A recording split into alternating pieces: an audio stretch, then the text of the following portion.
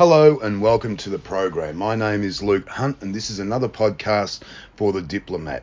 And with me today is Darren Gall, who is a wine expert, wine salesman, wine maker and a wine writer. Darren, welcome to the program. Thank you, Luke. It's lovely to be here. Let's get a broad overview of wines in Southeast Asia. It's the industry has changed a lot over the years, over the decades. I think we were chatting earlier, and I can remember the days when Australian wines were considered, and then that changed dramatically in the 70s and 80s and 90s. Is it possible that Southeast Asian wines could become commonplace on Western dinner tables? Look, it's not outside of the realms of possibility, and I can, go back in time, in my time in the industry, and I can remember, for example, in Australia, where really the only time you drank Italian wine was when you went to an Italian restaurant, and quite often it might not be that good, and it was cheap, and right.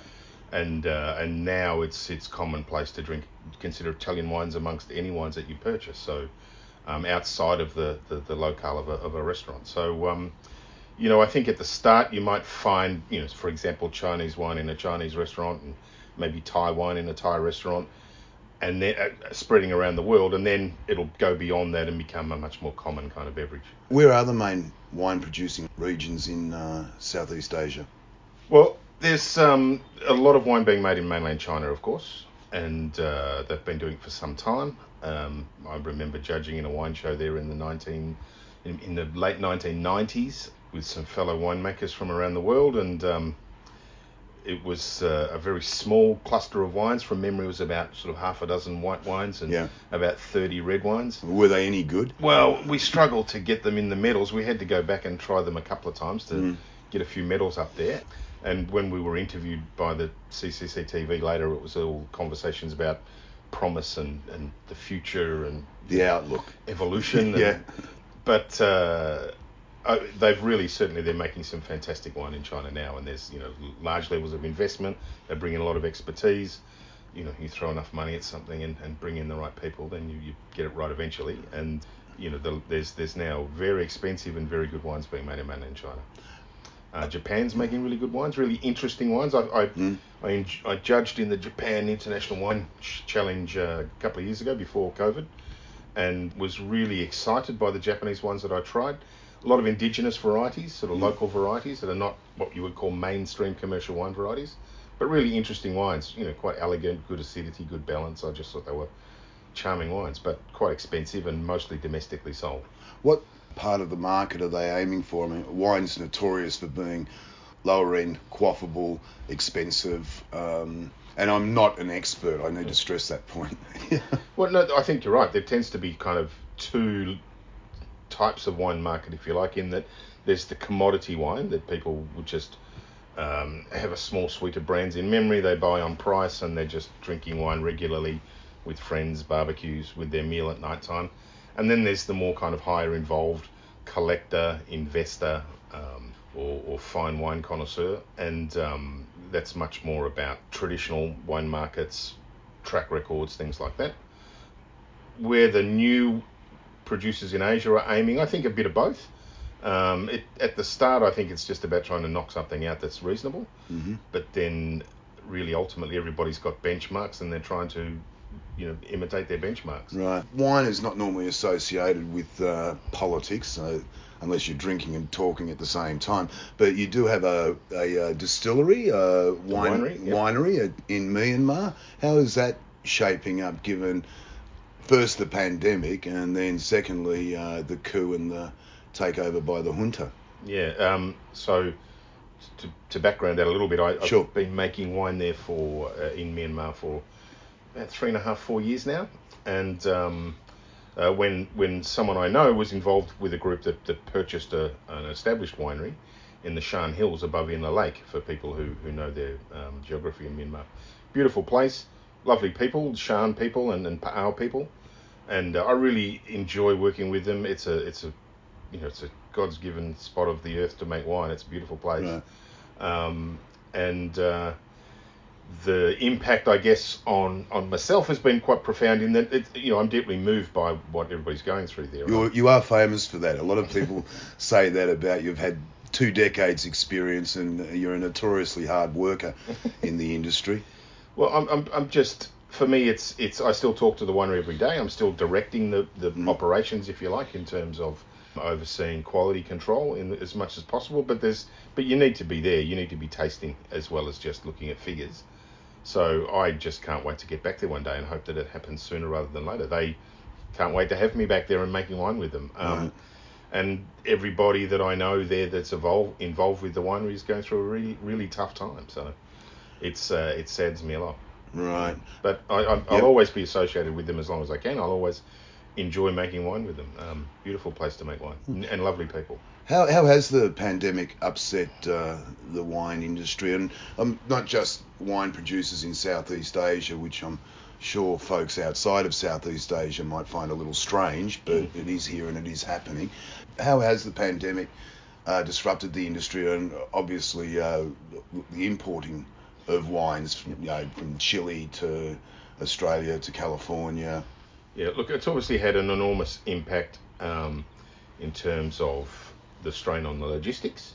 So it's much more expensive and much more difficult just to move wine around. Right. And for wineries, it's difficult to get equipment and get ingredients that you need. So it's put a lot of strain on just the production and the distribution in that way. And then for markets, obviously in most markets in Southeast Asia, the hospitality industry, food and beverage industry, hotels, restaurants, bars, clubs, have been closed. Tourism's disappeared.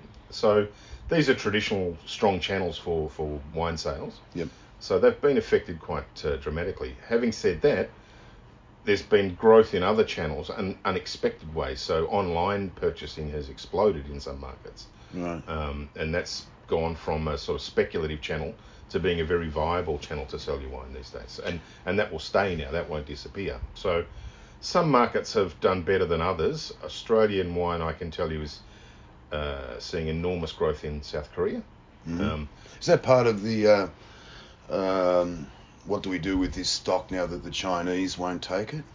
Oh, there's a lot of, there's not so much dumping, because at some point you can't go any cheaper than what it costs you, and you have to survive. So there's a lot of wineries in Australia under a lot of pressure, and there's a lot of trading going on, but that's not necessarily that's taking some market share from other countries. It's not necessarily increasing the consumption of certain markets.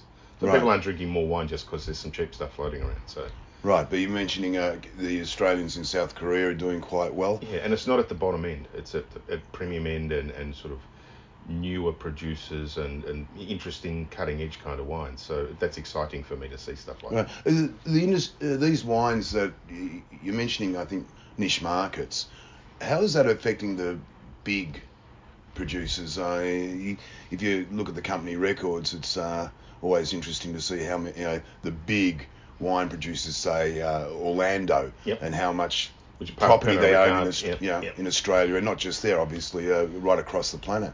Yeah, well, if Australia as Asia Pacific, if you look at Australia as a model, I always say the key to understanding Australian production is that there's only about 5 wineries that make about 85% of all the wine in Australia. And then there's about 3,000 producers that make the other 15%. Now, so when we talk about embargoes and markets being blocked, such as mainland China for Australia, it's those big companies that are really hurting. But they also have the resources to exploit other channels. So one winery I know that they've started producing in the USA, which they can quite legally export to China. They're also looking at, they've just announced that they're going to send bulk wine to China and bottle it up there with a joint venture. So they're big enough and they have the resources to look at finding other ways to get around these things. Whereas the small guys, they were there and then they're locked out, so they need to find other markets, they need to find other ways to sell their wine. But if you're small enough, you can look for these niches and usually do quite well. It's really the middle size, or what we call no man's land. You either need to be small enough to niche or big enough to adapt, and you don't want to be in the middle, because that's where the cash crunch is really hitting. So the middle-sized wineries are hurting. Yeah. I imagine that the distribution costs are extraordinary now. I mean, we simply don't have the shipping we once did. Just time too. Trying to plan to have. The worst thing to happen is to run out of stock in a market.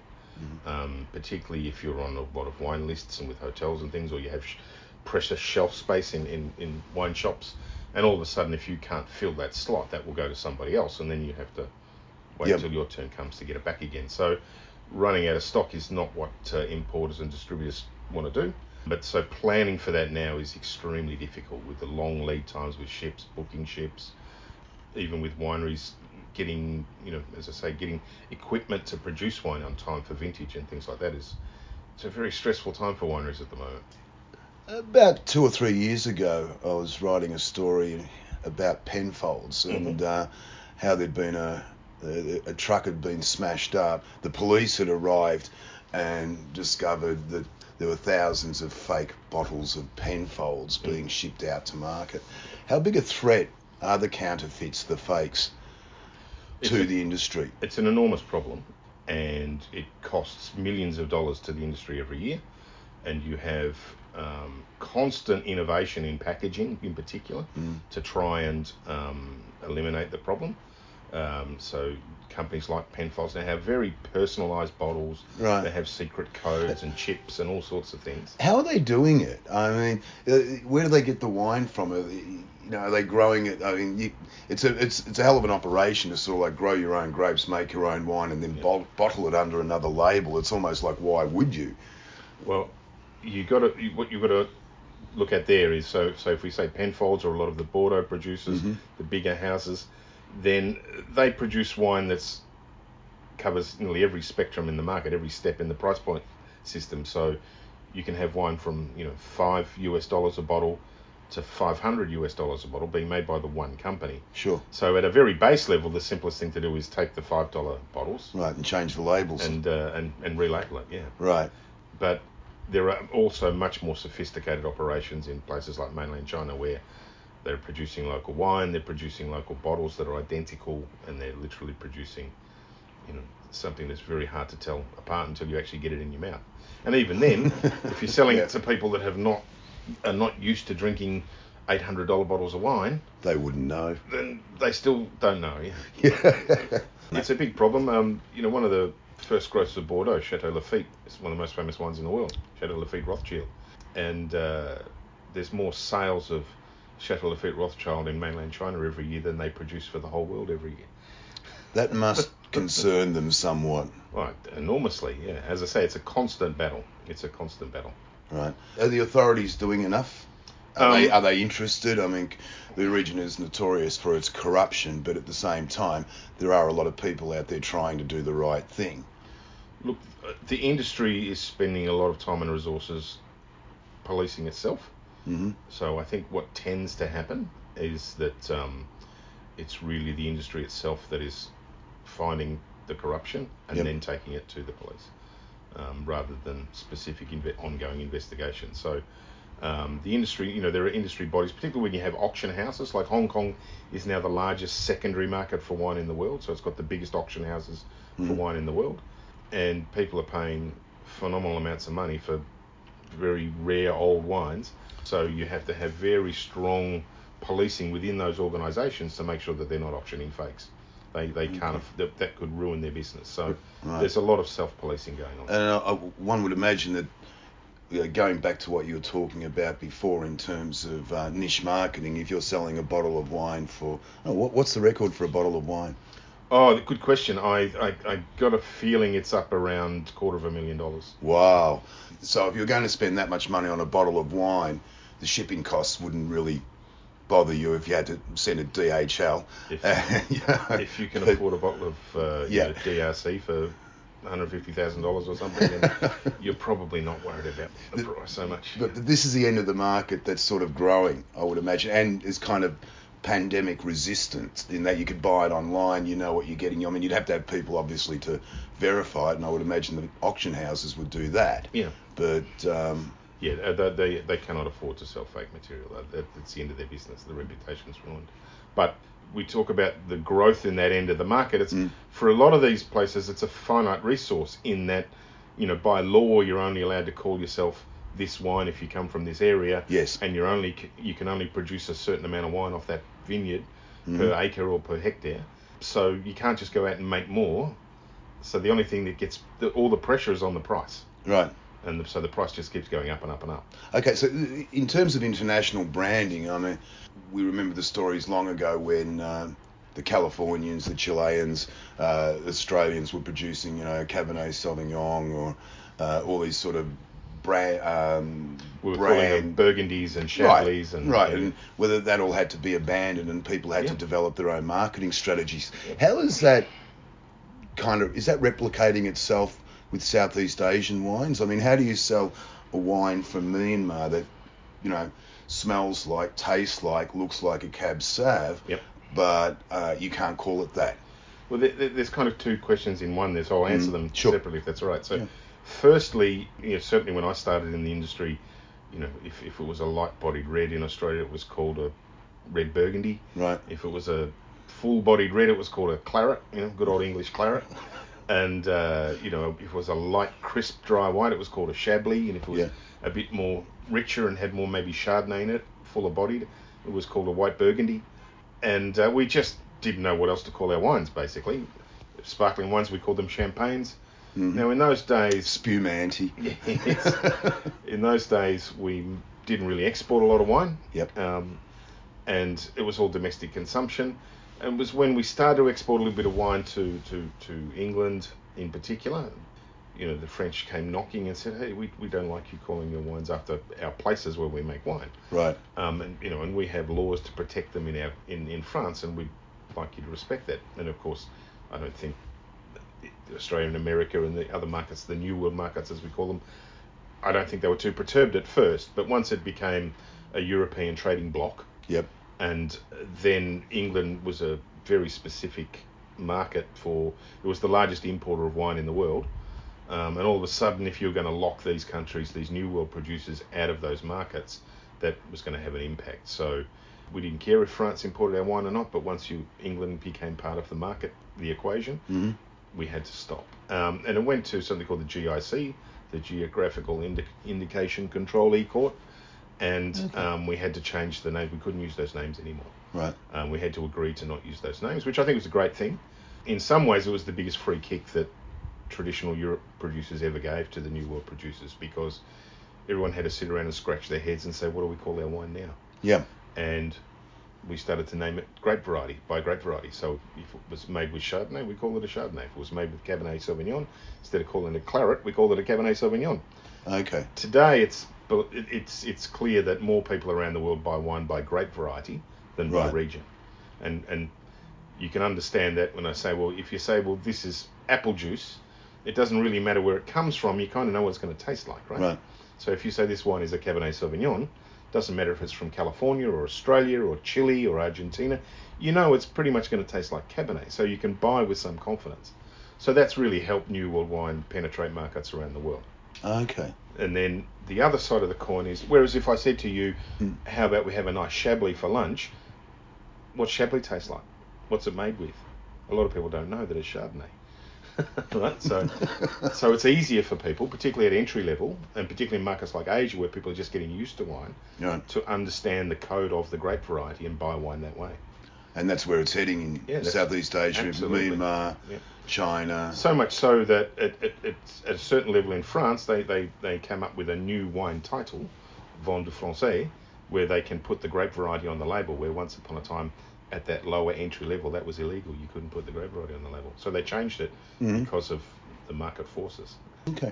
So going forward a little bit, I mean, I'm asking this question of everybody. Where does the industry go given the pandemic? No one thinks it's really over or that it's going to disappear tomorrow and that the tourists are all going to come back. And that industry, where do you see it going?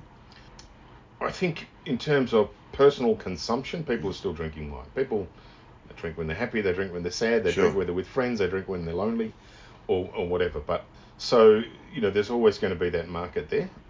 I think with the emerging channels of people are drinking more at home. They're buying more online. They're having wine delivered, and so the market has shifted, and the channels to the consumer have shifted, but the market's still there. I know, for example, a company I do some work with in Australia. They were I think they were the largest independent wholesaler of wine to the on-premise market in Australia. So what's an on-premise market? So on-premise being you consume the wine on the premises. Right, okay, yes. So like a restaurant, the pubs like and a hotel. hotels. Yep. And so that market was basically wiped out for them. So, right. And they were they were in panic for a while. It's like we're not going to be able to make it through this. So they had to completely change their channel strategy, and all of a sudden they approached all of the off-premise sellers, the wine marts, the supermarkets, the wine retail shops, where you buy the wine and take it home, and they actually discovered that that's a potentially much more rich and profitable channel for them. Right. So it's all about volition. I think if you're a bit of an old dinosaur and it takes you a long time to turn around, you might not turn around fast enough. If you're lean and mean and hungry, you can adapt to markets.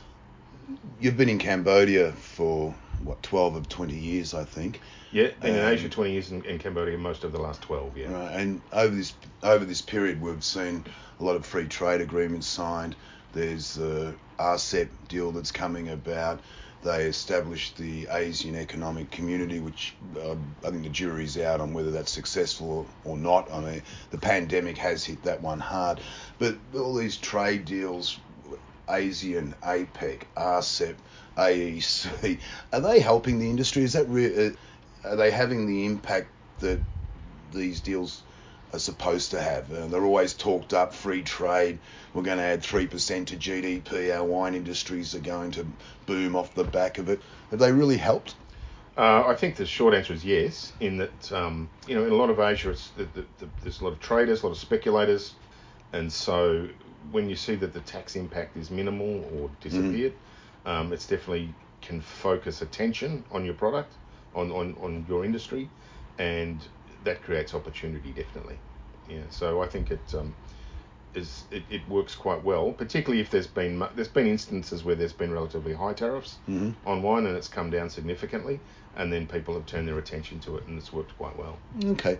What wines are you going to be buying this year? I mean, what's your personal taste? And remember, I'm a complete idiot when it comes to these kinds of things, so be kind. It's not about being smart or being an idiot even. What I say to people is, look, the best wine you'll ever have in your life is the one that you enjoyed the most, not the one that I wrote about or told you to have or someone else told you was 100-point wine or whatever. So as long as you enjoy it, then it's good for you. My role is more to look at what people are interested in and what they like to drink and point out the best examples. That's how I kind of look at my role in terms of my judging and my journalism. Yeah. But I personally drink, I get samples all the time. How much do you drink? Well, I probably a lot less than people think, but I professionally taste a lot of wine almost every day. Yeah. And I think my record was a wine show in Hong Kong about 20 odd years ago where I worked out that we tried over 400 wines a day for 3 days straight. Whoa! And you still like them at the end? Well, but you're spitting it all out. Sure. There's only. I'm just wondering how much you can endure. At what point does it? Well, I knew these guys were the first day of that show. I knew these guys were hardcore because we sat down and they ordered Peking duck and opened a bottle of Pinot for lunch. Right. After we'd tasted 200 and something wines that morning. I thought, well, these guys are serious.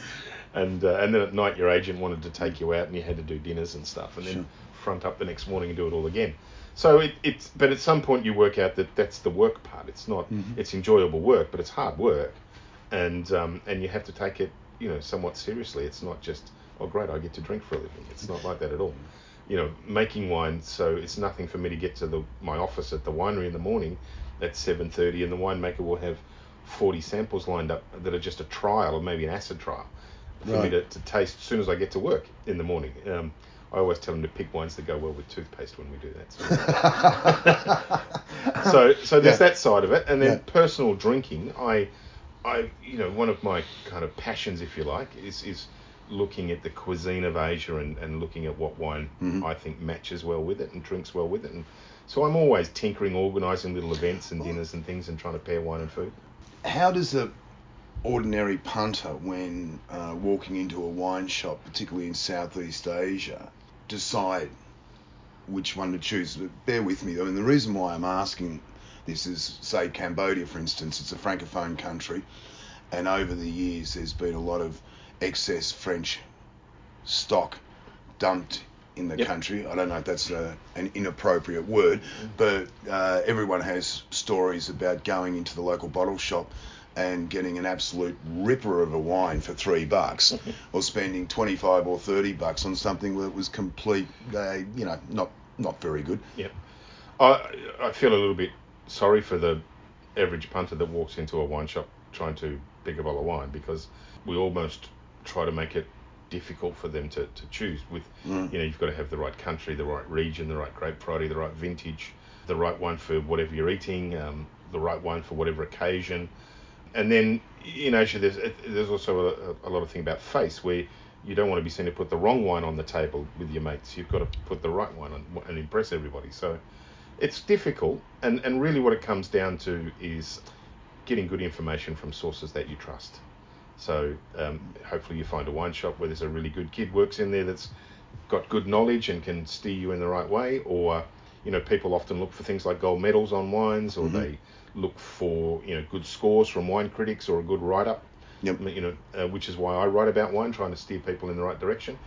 I tend to write about wines that really inspire me. So if I have something that's really, really good, I feel compelled to write about it and then share that with people.